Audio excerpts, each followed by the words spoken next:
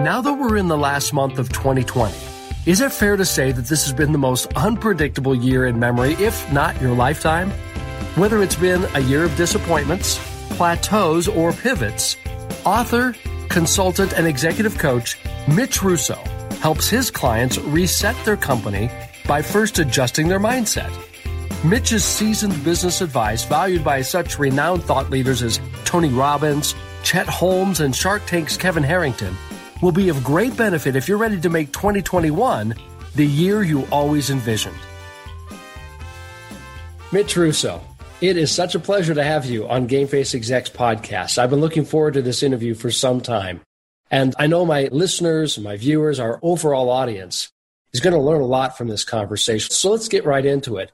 You and I are talking at a time when a lot of businesses, entrepreneurs may be struggling, and they've spent so many years and resources building up a business, launching an idea, and now they're wondering, what's next? Is it really worth pursuing, or should I just give it up and take another route? Was it a good dream at one time, but now it's time to act like an adult and go do something else? As a business consultant to so many successful entrepreneurs and enterprises, how would you respond to that question that people may be having?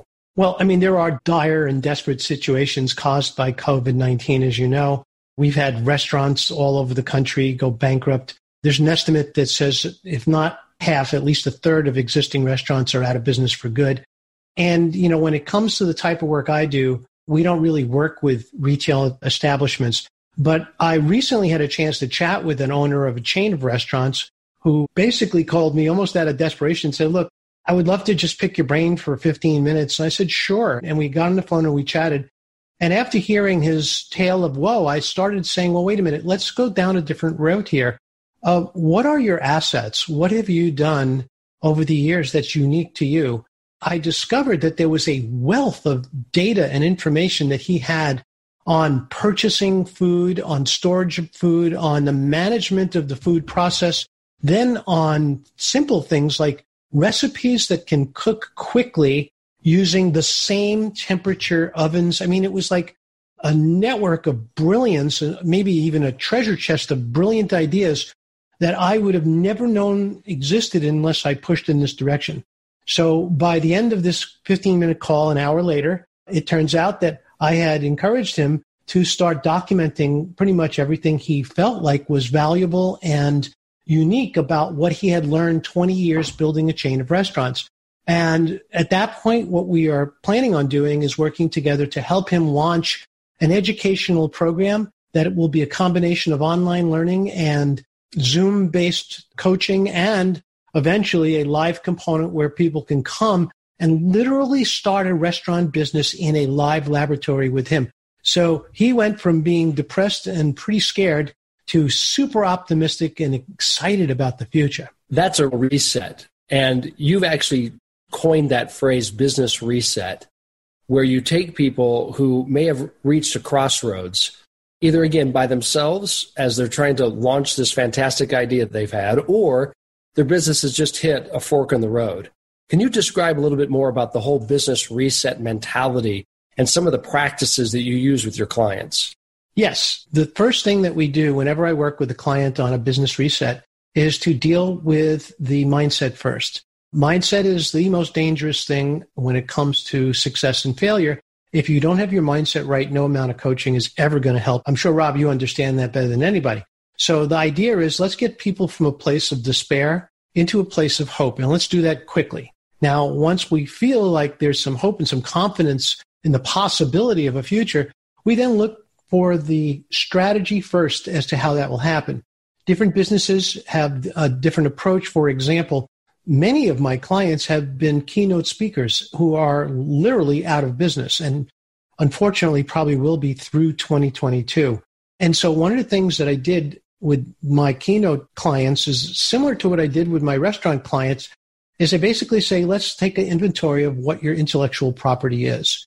And we do that. And we basically decide in advance whether it makes sense to start structuring those as programs. And so one of the things that we do that's different than I would say with our restaurant friend we talked about later or earlier is now we want to approach the same clients as they had before and say, look, yeah, I used to speak from stage. I used to do your keynotes, but we're in a different world now. As you know, we have a program that's even more effective. And so what we're going to do is we're going to be doing an online keynote effectively to get people started. And we're going to be following that up with a 3-level coaching program. We're going to coach your VPs and execs first.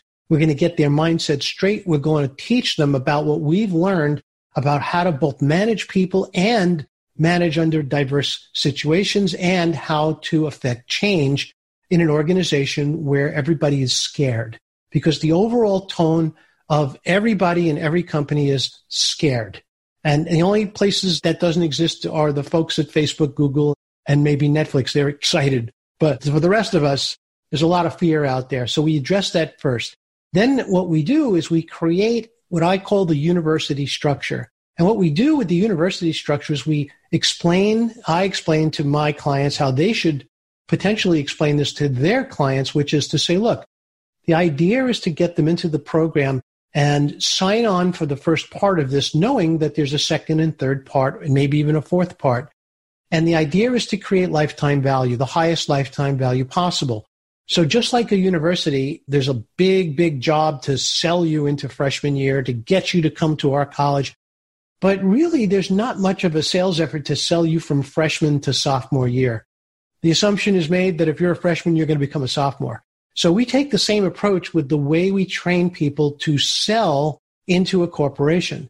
Now, this has become extremely successful, multiplying the value of that customer relationship far, far more than a simple keynote would have done. Now, to be fair, a keynote might have generated $10 or $15 or $20,000 in an afternoon in the past. But now what we do is we generate 6 figures by building a long-term program and getting people involved in it, where we are actually documenting and targeting objectives all throughout the process, showing our clients exactly what we've done and bringing down to earth the value that we have delivered so that they want to do the next phase of the program. Does that make sense? Yeah, it does. And the type of clients that you put through this business reset, are they diverse as far as, you mentioned a lot of them are keynotes, or they were until current circumstances. Do they come from a variety of disciplines and backgrounds, and do they keynote for different purposes, or are they kind of in one channel? Well, the particular clients that I've just spoken about have all been keynote presenters for corporations or nonprofits. They all speak from stage. They all have a transformational message. And some of them already have training programs. Many don't. Some of them have books. Some don't. So what we try to do is we try to build their authority first. And in many ways, this is what we would do for any client. I haven't worked with him yet, but we're in the process of chatting about how to work together. He happens to be an exterminator. And you might say, well, why would an exterminator even need a business coach? Well, it turns out that he's 65 years old. He has a nice business, but the problem is that he has a very specialized type of process, and he services homes that are particularly sensitive to chemicals. And anyway, the bottom line is that what we wanted to do was transition him out of the business in either one of two directions. And we chatted about this in our initial call, which is maybe it might be a time to sell the company. But he wasn't too happy about that. He loves what he does, and he feels he'd be bored. I told him he could join me here in Florida. I'd keep him busy on the fishing boats if he likes. But what we really talked about is maybe how to create the equivalent of a coaching organization or a sales force or a network of operators who he does not have to pay directly a salary. In fact, could pay him as a result of the training. And then from there, conduct his business more like the CEO than as the operator itself. So, Mitch, I'm hearing you talk about, or at least you're alluding to something that you and I have spoken about previously, which you call the alternate sales channel, which is a fascinating concept that you have used to great success. So can you elaborate a little bit more on what the alternate sales channel is and who can actually utilize such a practice? Sure. Well, I'll tell you first what it's not. It's not a traditional sales force where you pay people. So imagine if you could hire a sales force, bring them on board, get them excited, and have them pay you for the privilege of selling your products. Well, I mean, the bottom line is most people would love to have a bunch of salesmen come on board, pay them, and then sell their products for them. That would be just great. Well, the bottom line is that what we do is we look for a certain type of business where this process can fit nicely into the structure of what they're doing. Sometimes it's not a fit. Sometimes it is. That's what we do when we have an exploratory session, was we try to understand what really the nature of their business is. So I've done this for SaaS companies. I've done this for real estate companies. I'm doing it now for a company that goes into your home and clears out all of your unwanted possessions and liquidates entire homes in 10 days. We're building an entire countrywide network of certified partners who do this for them and pay them for the privilege of working with them. So the whole idea here of the alternate sales channel is it's not a traditional channel in any way. It's not based on an employee relationship, and it leans heavily on making the person who you bring into this organization highly independent while still supporting them at a much higher level than almost any other company would think of doing. That's part of what the channel is about. We call that certification. And in the past, certification was you go learn something, you take a test, and you're certified. That process can cost anywhere from $99 to $18,000. I think John Maxwell has a coaching certification for somewhere in that range, $18,000. But what you get is the same. You get basically a certificate you could put on your wall. When we build certification, we're really creating a business environment that our certified partners step into, which includes lead generation, public relations, technology in place for them, all of the elements of having a business, which they'll admit they were never very good at to begin with. So we're supplementing all the things that they didn't like to do and weren't doing well with an entire professional environment ready to go into action for them. And that's for the business owner, you say? Exactly. And so you're able to assist them in identifying other skilled individuals that can not only represent their product or their offering, but also bring those other functions within the business or to the business. Is that correct? That is correct. And most of the time, it's like that mythical story of the beggar sitting on a box in the bazaar, begging for money until a wise man comes along and he holds up his cup to the wise man and says, "Can I have some change?" And the wise man looks at him and says, "Well, why would I give you change when you're sitting on gold?" And he said, "What do you mean?" And he says, "Well, look under the box," and he walks away. The beggar's been sitting on that box for 20 years. It's never moved. He opens the box, picks it up, discovers that there's gold coins in that box. Well, we have that same approach. We take that same approach when we work with our clients because we say, look, the best people to enroll first are your own clients. Your own clients, in many cases, would love to do what you do. And if that's the case, then we enroll them and we get them trained and we get them set up. And we get them out there doing just what we do. Fascinating. Now, this is a model that you developed some time ago. Isn't that right, Mitch? Kind of talk to us about the genesis of this approach. Yeah, I have to say I stumbled across this as a bad idea, which later got refined into a good idea. Here's what my problem was. I was running a software company that was basically the victim of our own success. We had way too many clients. We couldn't support all of our clients. We had hold times in the half-hour range, and that was completely unacceptable to me. So long story, I'll try and shorten it. Long story was that we got a call from a very important woman in Los Angeles. She was the head of the Los Angeles Bar Association Technology Division, and she was very upset at us. We had a software product for lawyers, and she said that our software crashed her computer, and not only was she going to sue us, but she was going to report this to the entire bar. Now, this is a $99 product. So, Rob, you got to get the idea here. Resources here are not the issue anymore. Now we have reputation and potential influence. So I said to her, look, I promise you that at least in a guaranteed 48 hours, we will get your system fixed, even if I have to fly to California and I'm in Boston, Massachusetts, all by myself to do it for you. So do not worry. We'll be back to you soon. And now I get on the phone because there was no internet, trying to figure out how to get an airline reservation. Couldn't get out there. Then I think to myself, okay, what else could I possibly do? Then I had this idea. I had recently spoke to some of my own clients in that area, and I remembered one particular excited, happy, smart woman who worked at a law firm. Her name was Anne. So out of the blue, I called up Ann and I said, Ann, this is Mitch Russo. And she got all excited. She had no idea I would ever be calling her. And, oh, Mitch, so wonderful to hear from you. What can I do for you? I said, well, I have a favor to ask, and I'll pay you for your time. So here's what I'm looking for. I'd like you to go over to this person's office. I'd like you to figure out what's going on. And if you can, see if you could fix her system. And now California was 3 hours ahead, and it was already like 4 o'clock in the afternoon. And she goes, you know what? I get off work in 30 minutes, so I'm just going to go there tonight. And I said, well, that is amazing. Thank you so much. So now I'm at home and I'm like sitting on pins and needles. I gave her my home phone number. Again, no cell phones back then. And I'm waiting and waiting. And finally she calls me up and, so Ann, how'd it go? And she goes, oh, it went great. It turns out that she needed to do the blah, blah, blah. And it's all fixed. And she was so happy.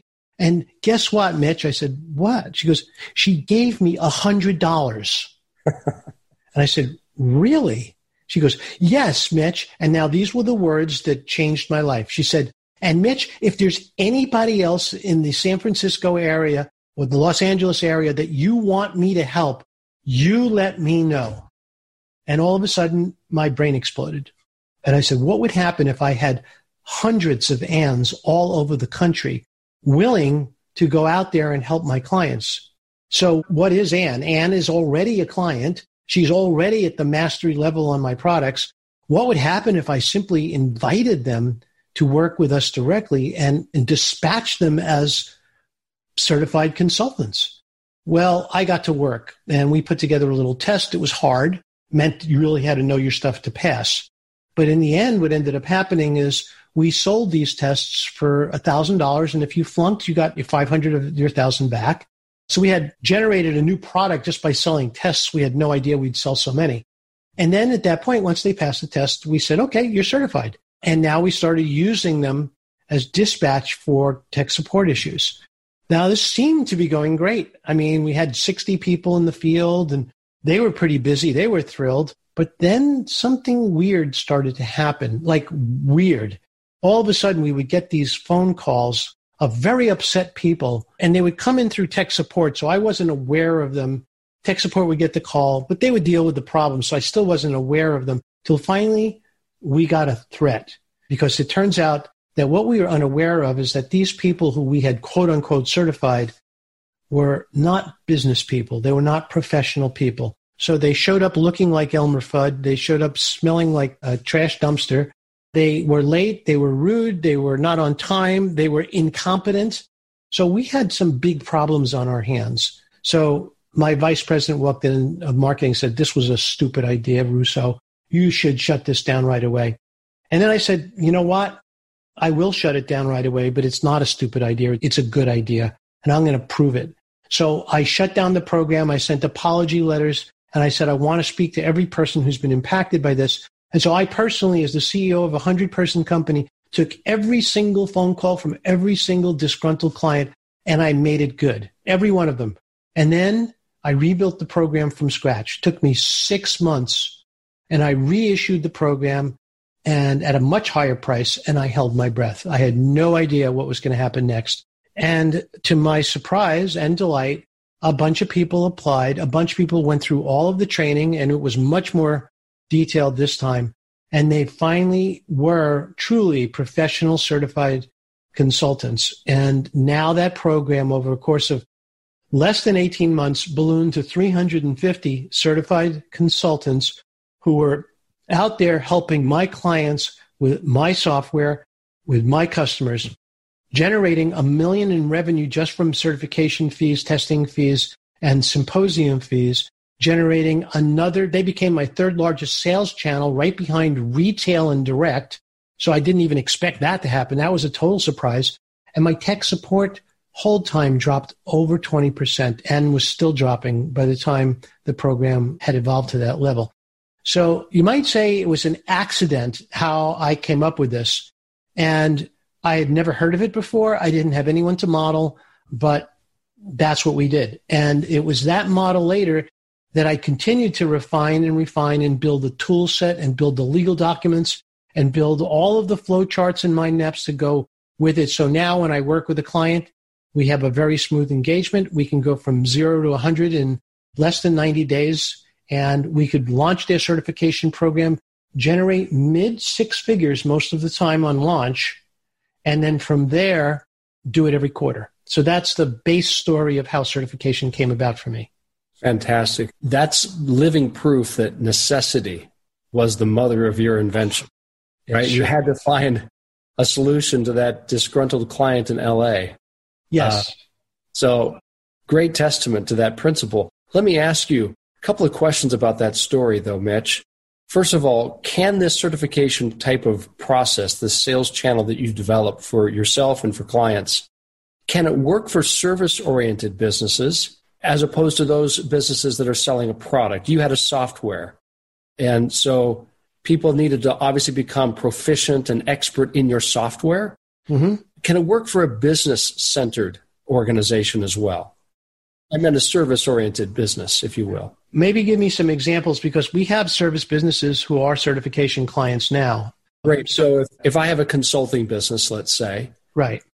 And if it's helping people produce living wills or living trusts, mm-hmm. then obviously I would build a system through your channels where I could certify certain qualified attorneys, I presume, who could go out and share our system of building those living trusts for clients around the world.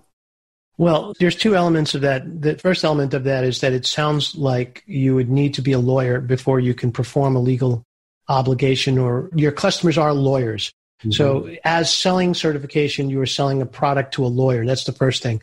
The second thing is that the product is the certification and the know-how and the documents and maybe the document assembly software to create those for their clients, which you will enable. So you really are a SaaS-based company, is from the way that's described. So you're a SaaS-based company and you have clients that need service who would like to take advantage of the product. The answer would be yes, with a caveat. The caveat is that you're going to need to be really, really careful because, and again, having sold to lawyers all throughout the years of selling legal time and billing software, I can assure you that lawyers will look for anything they can to trip you up in your business because they want to see what you're doing so they could do it too. So if you are in any way playing in a space that is not even exactly legal, then you will be called out by your potential clients. However, the other thing is that, one of Mitch's rules is you never sell anything without knowing what you're going to sell next. So the whole idea is that I wouldn't really promote it as a program to sell will generation. I would promote it to lawyers as a entry-level service to bring new clients into your law firm. And by the way, this is the fastest, easiest way to do so in bulk, in quantity. So for me, I would position it differently from the way you described it. But realistically, if your company is not doing that service, then it is, in fact, a good idea to think about certification for that.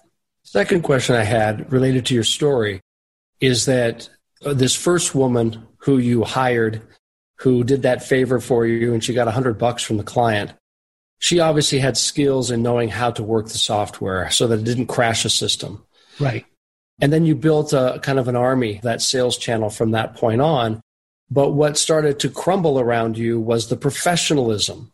Yes. Of those individuals. In other words, in order to maintain this new product that you had created, this sales channel, it wasn't so much the hard skills of being fluent in tech or software. It was the soft skills in how to be on time and how to address a client professionally, probably how to listen and how to speak appropriately to clients. So I just find that very interesting that it was the soft skills perhaps that could have undone this fantastic idea you had. Am I correct in assuming that? And if I am, how did you fix that? Rob, if I would have known what you said when I first started, I would have saved myself a lot of grief. But you know what else I would have done? I would have missed out on learning that and figuring out how to fix it. You're absolutely right, first of all. So here's how I fixed it. First of all, I wrote a manual that was about 3 inches thick that contained chapters on how to dress, how to show up, how to speak, how to conduct an engagement. Here are all of the pre-formatted letters that you send before and after your engagement. Here's what you say when you follow up. etc. Now, that was part of it, but not the most important part. The second thing I did is I created the Code of Ethics. And in order to create the Code of Ethics, I had to first examine myself. What are my values? So we crafted what we call the Value Parthenon, which means that the roof of the Parthenon are my values as the CEO. So what is my why? My why is to find a better way. So I can't look at anything, and this, by the way, you could ask my ex-wives about this as well. I can't look at anything and not try to fix it. It's unfortunately my nature. And the values that I have are to always find a better way. That's one of my values. My other value is never, ever, ever leave a customer in a place where they weren't far better than they were before you met them. My third value might be that I'm looking to create a relationship, not a transaction. And there's several others, but this is what I call my values. Now, you have yours, which are similar to mine, I'm sure, and more. But then the next step is if you think about the values as the roof of the Parthenon, and we think about the columns of the Parthenon as our code of ethics, then what we have is a system that is almost guaranteed to make sure that none of these mistakes happen in the future. So what we're doing, Rob, is we're building a culture in advance of even launching the program. And in this process, we create, and I give my clients a pre-formatted culture course that they record in their own voice that transmits these values and the culture and the code of ethics to everybody who joins and becomes part of us meaning the company that's building certification. They even take an exam on the culture. That's how far we go to make sure that they truly understand that this isn't a free-for-all. This doesn't get to devolve into entropy. This instead has a set of rules that everyone must follow. Now, the way I like to think about it is that freedom is created within boundaries. And as I said before, if you think of the Parthenon, everything inside the columns, you're free to do whatever you want.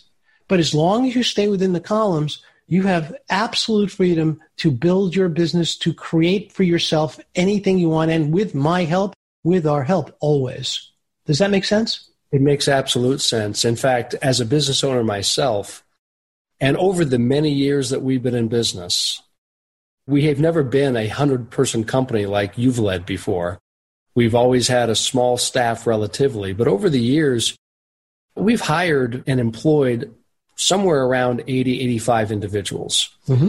And one of the biggest challenges that any small business owner has is, especially, I would add, if their business is based on a service, is that they're very protective of their brand, their reputation, and how they are perceived by the market. And so when you bring someone into that small family called a company, you want to make sure that that person is not going to disrupt or undo all the work you've done. You and I have heard this 1,000 times. It takes a lifetime to build a reputation and 5 minutes to destroy it. Being as careful as you are and building that code of ethics, that's such an important point. And it also, I'm sure, brings a lot of comfort to those who might want to pursue the path that you've just described, even working with you, Mitch. Mm-hmm. This turns out to be the key to success for any business. If you are not transmitting your values to the people who you work with on a daily basis, if you are not leading from the top. So on my LinkedIn page, it says, it has a statement. I know everyone else has pictures of them on stage and waving. Mine has a statement. And the statement it says on my LinkedIn page is that the CEO's job is to create and to communicate. And to me, this is the highest form of leadership. And creating can take many, many forms. Creating could be building programs, creating sales teams, creating, but not doing. See, communication is the second most important skill of the CEO. If the CEO cannot communicate, that means nobody knows what the CEO is thinking. Now, I struggled being an introvert growing up to understand how to communicate effectively. And I probably went through and envied a lot of the folks that were gifted naturally with this charisma. I never had any of that stuff. I had to learn it the hard way. And I did it by trying to understand really myself first. And this was such a great challenge that I documented this process. And this is part of what we teach when we build certification. we have to make sure that the CEO is willing to do the communication part. Most people are good at creating or think they are, but they get so mired in the operation that they don't have enough time to create. But the communication part would be considered excessive by the average CEO. The average introverted CEO would look at what I do or look at what I say and say, well, that's way too much. That's a little too much communicating, Mitch. But it's so important because people need to know you. And if everyone says, hey, you know what? I'm one of Rob's guys. I'm on Rob's team. They need to know who Rob is, and they need to know what you care about, and they need to know what makes you smile, because ultimately that's what they want to do. They want to make you smile. Yeah. They want to fulfill their lives, and they want to make you and your clients happy. You know, if I could just add one thing to what you said, and if you disagree with it, interrupt me here. But you said in order for the employees to know what the CEO is thinking, he or she has to learn how to communicate. Part that I would add is that in order for the CEO to know the employees, their colleagues, they also need to communicate. That's right. Because communication is not just talking, it's also listening, as I'm sure you would attest in your own career. Absolutely. Let me ask you, if I may too, Mitch, when you are looking at a prospective client, someone who you want to take to the proverbial next level, whose business you want to help reset, or you want to build these types of channels and certification programs that you're describing, is there the perfect recipe of a prospect for you? How would you describe the person when you see them or hear about them? You say, I got to work with them. Well, it's a great question. In a way, I've never quite articulated this before. So thank you for drawing that out of me, because I'm going to make this up as I go along here. So I appreciate that. So the first thing is, of course, is they have to be coachable. If I detect that someone is so stuck in their ways that they're really not willing to listen and do, then I don't really think it's a fit. It's going to be a slugfest for me and probably for them too. The second thing is that they have to be able to think outside the box and look at new ideas. And I'm willing to stand by their side and guide them through that process. But in our first session, in any engagement that I have, I do a very unusual exercise.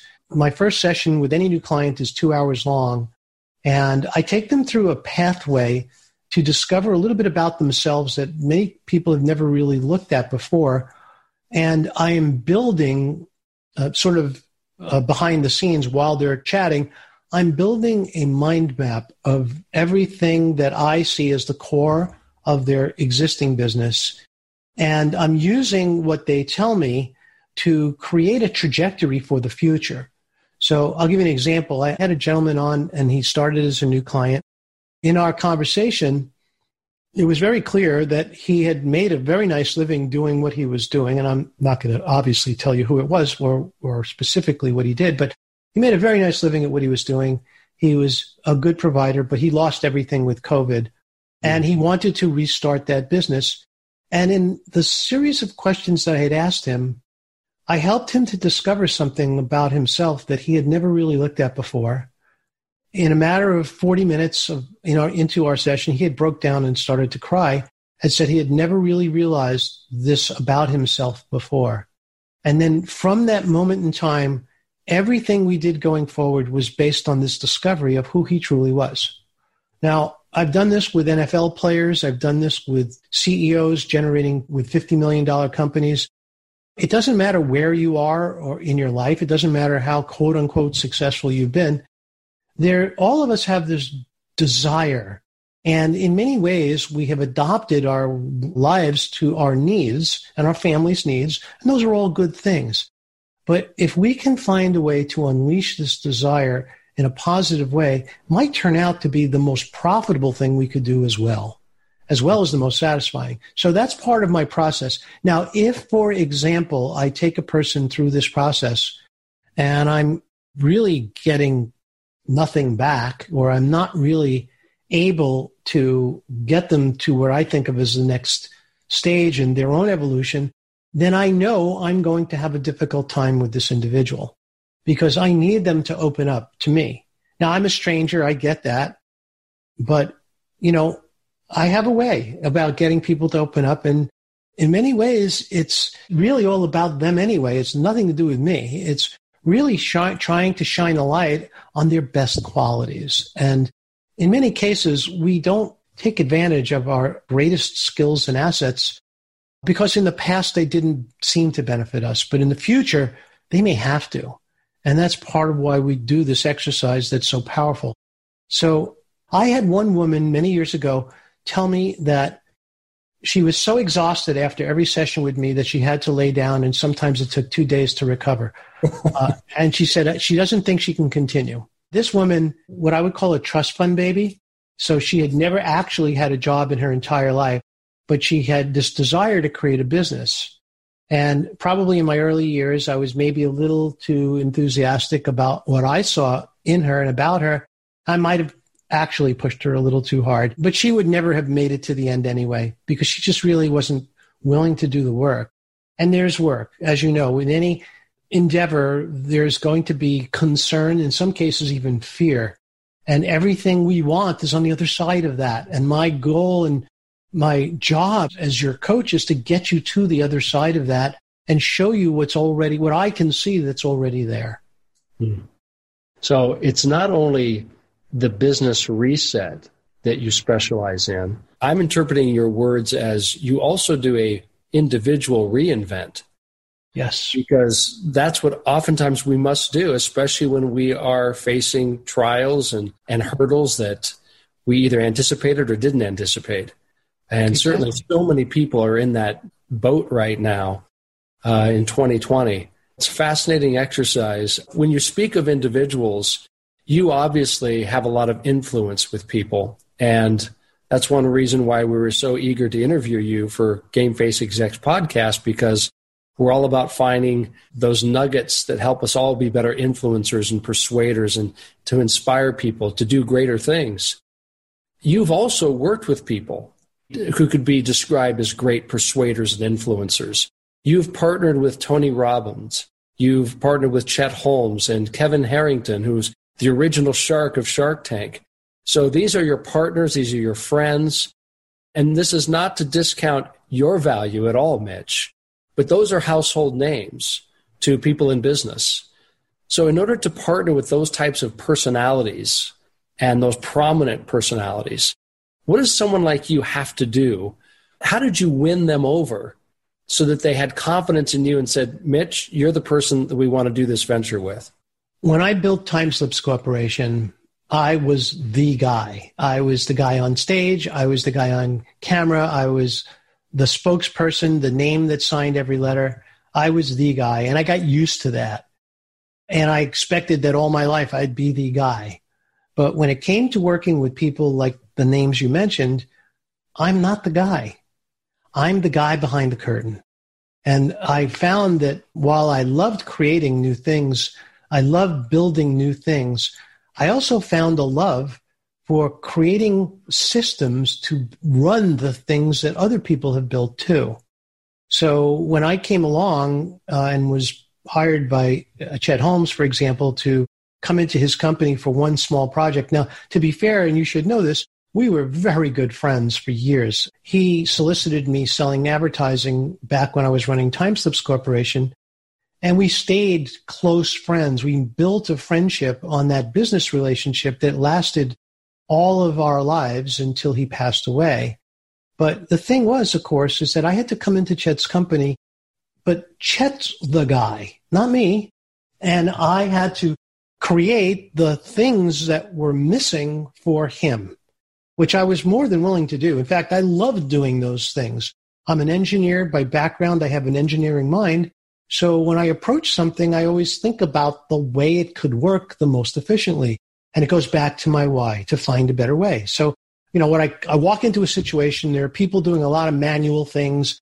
There's a whole, mess of folks doing stuff that they shouldn't be doing. And I look at this and I see, in my mind, I see a picture that lays out instantly in 3 dimensions exactly what that system would be.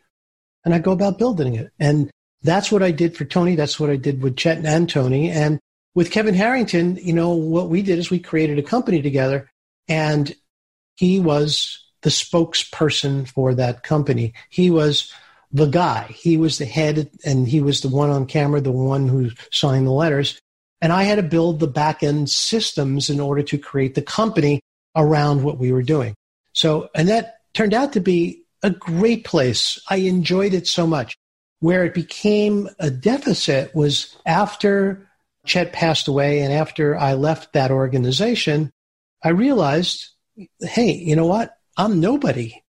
I have no list. Nobody knows who I am. I've been forgotten for many years. And after all, I was really only known in the legal industry as the founder of Timeslips.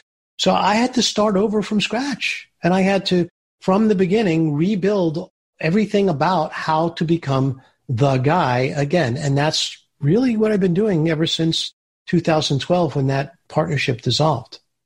In your years of starting businesses and building products and building relationships, is there one thing that you can look back on, and despite the story you told us previously of the problem you had with a client in Los Angeles, which actually led to a business, another side of your business, is there one thing you've done, though, Mitch, in your past, in the spirit of vulnerability that you could share with us, where you say, boy, that was a big mistake. I just never should have done that, whether it was a particular move or whether it was a pivot you shouldn't have taken, or simply a mentality or an attitude that you had at one point in your career? Yes, there's several. Back then, fortunately, there's many. Probably a few things came to mind. I'll try and do them in somewhat chronological order. So after I had sold my company and after I was working independently, a friend and I got together for lunch, and I had an idea for a new internet startup. The web was just becoming popular. It was 2005. He and I together had conceived of a new type of dating site. And we got really excited about it. We sketched it out. At that point, saw no possible competition at all from anyone. And we were thinking we'd go forward and fund this ourselves because we both had sold companies. And we would get the foundation of this thing built and then maybe raise money. But at the last minute, he asked me if I would mind if he brought a friend along to sort of listen in and be part of our conversation.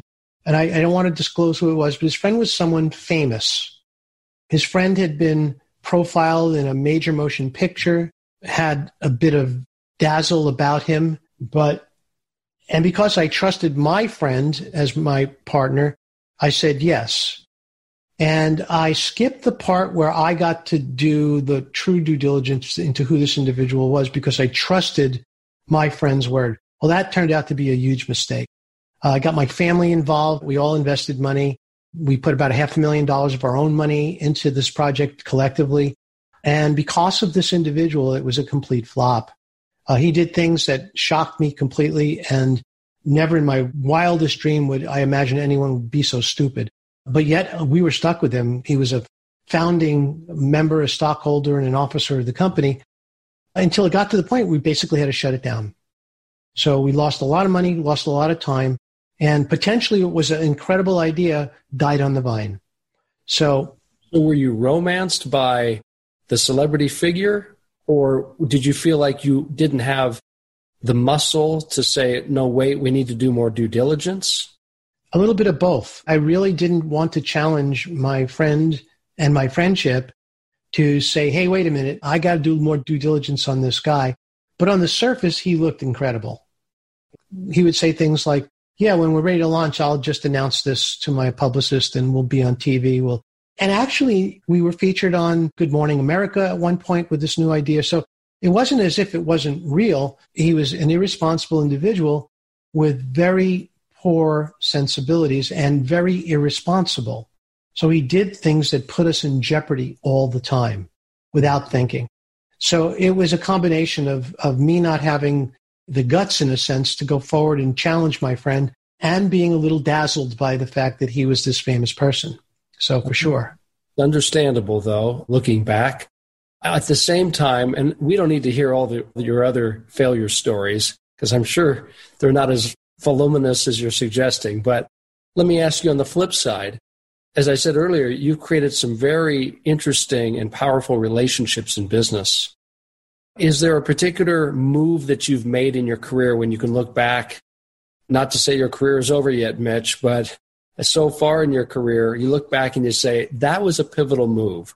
That was a turning point in my career. I'm so glad I did that, whether it was against my better judgment at the time or it was just good luck or whatever it may have been. Is there a moment you can point to? I have two that were significant moments, decision moments that were, in some sense, a little hard. The first one was when we were building the software company and selling time billing software to lawyers. I received a call from an organization in Chicago, and I'm not good with the Chicago accent, but imagine I'm speaking in a thick Chicago accent here.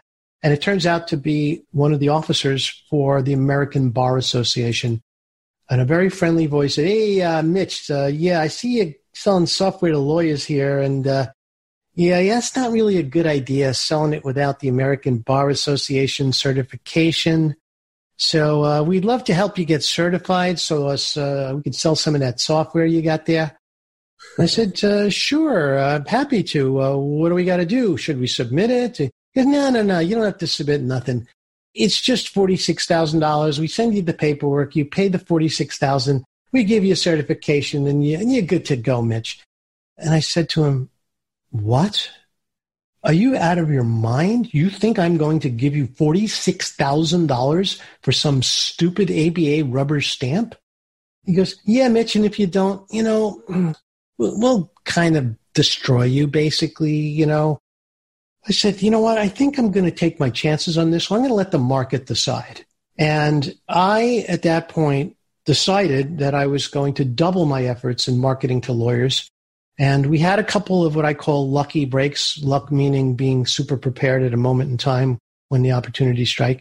And we, 18 months, even 14 months from that moment in time of that phone call, we had achieved number one status in the legal market as time and billing. Now, here's the surprising part that was really kind of shocking. I received a call 2 years later from another individual at the American Bar Association who said to me, "Oh, yeah, we kind of dissolved that division. We no longer do that. And we want you to thank." And by the way, I wrote the ABA. I wrote the president of the ABA describing the shakedown that I had gone through. And now this guy calls up and says, "How would you like to speak at the American Bar Association national meeting and tell your story from stage? You're kind of famous in our little world anyway, so I think we'd love to hear from you." And I said, "Oh, okay." So that move, which was maybe dangerous at the time, became pivotal. Took guts. So it did. The other one that is less inspiring maybe is a simple one. 3.5, 4 years ago, I decided to create a podcast. And my goal was to build a show where I didn't really care who listened to it. I just wanted to have my guests be my ideal clients. So my thought was I could get my ideal clients onto my show, have a dynamite 1-hour conversation with them, and then chat with them about what I did. And if it was a fit, maybe help them with their business. Well, at first, it didn't work very well. In fact, for the first year, I didn't really sign a single new client. And on top of that, I wasn't getting 50, 60 downloads an episode. It was terrible, really.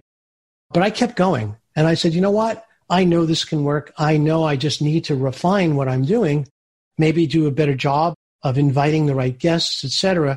But now my podcast is probably my single largest source of new clients that I bring into my practice. And at the same time, my show is, getting 25,000 downloads a month, which is, it's pretty good. I never really cared a lot about the number of downloads. That never really was a thing for me.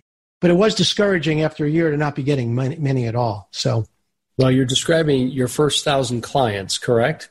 Correct, yes. So tell us all how we can find your podcast. You just said the words. Go to yourfirst1000clients.com and there's the show.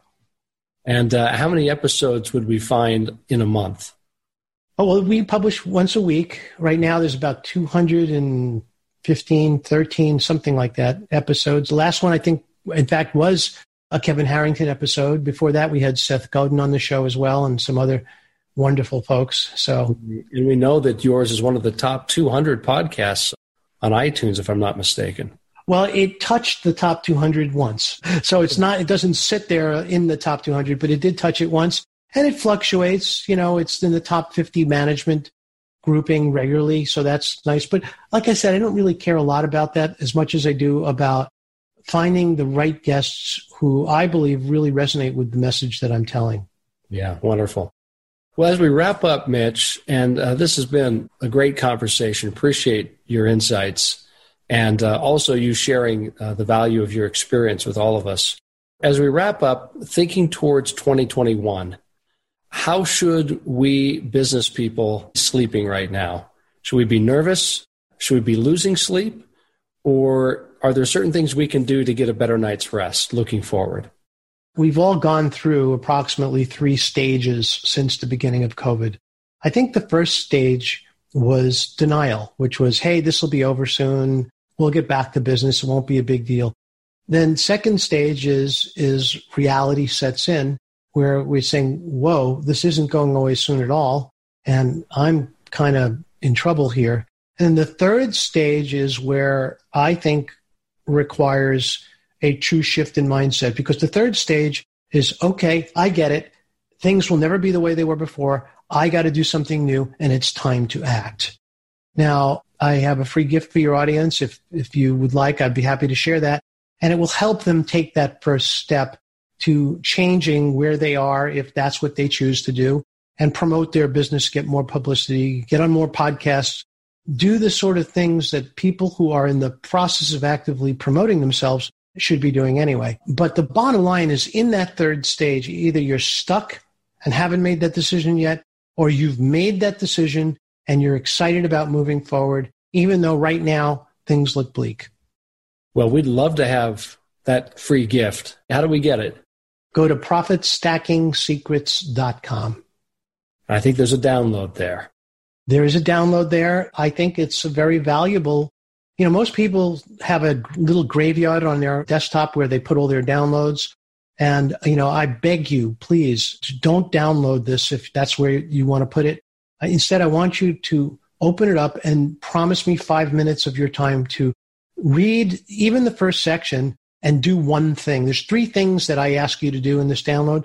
Do one thing. Prepare a profile and use the links that I provide and go out there and apply to be on podcasts.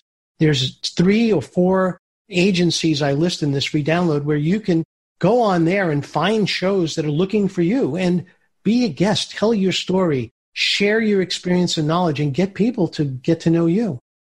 Well, I can assure my listeners and my viewers that you did not have to fill out that form for us to find you.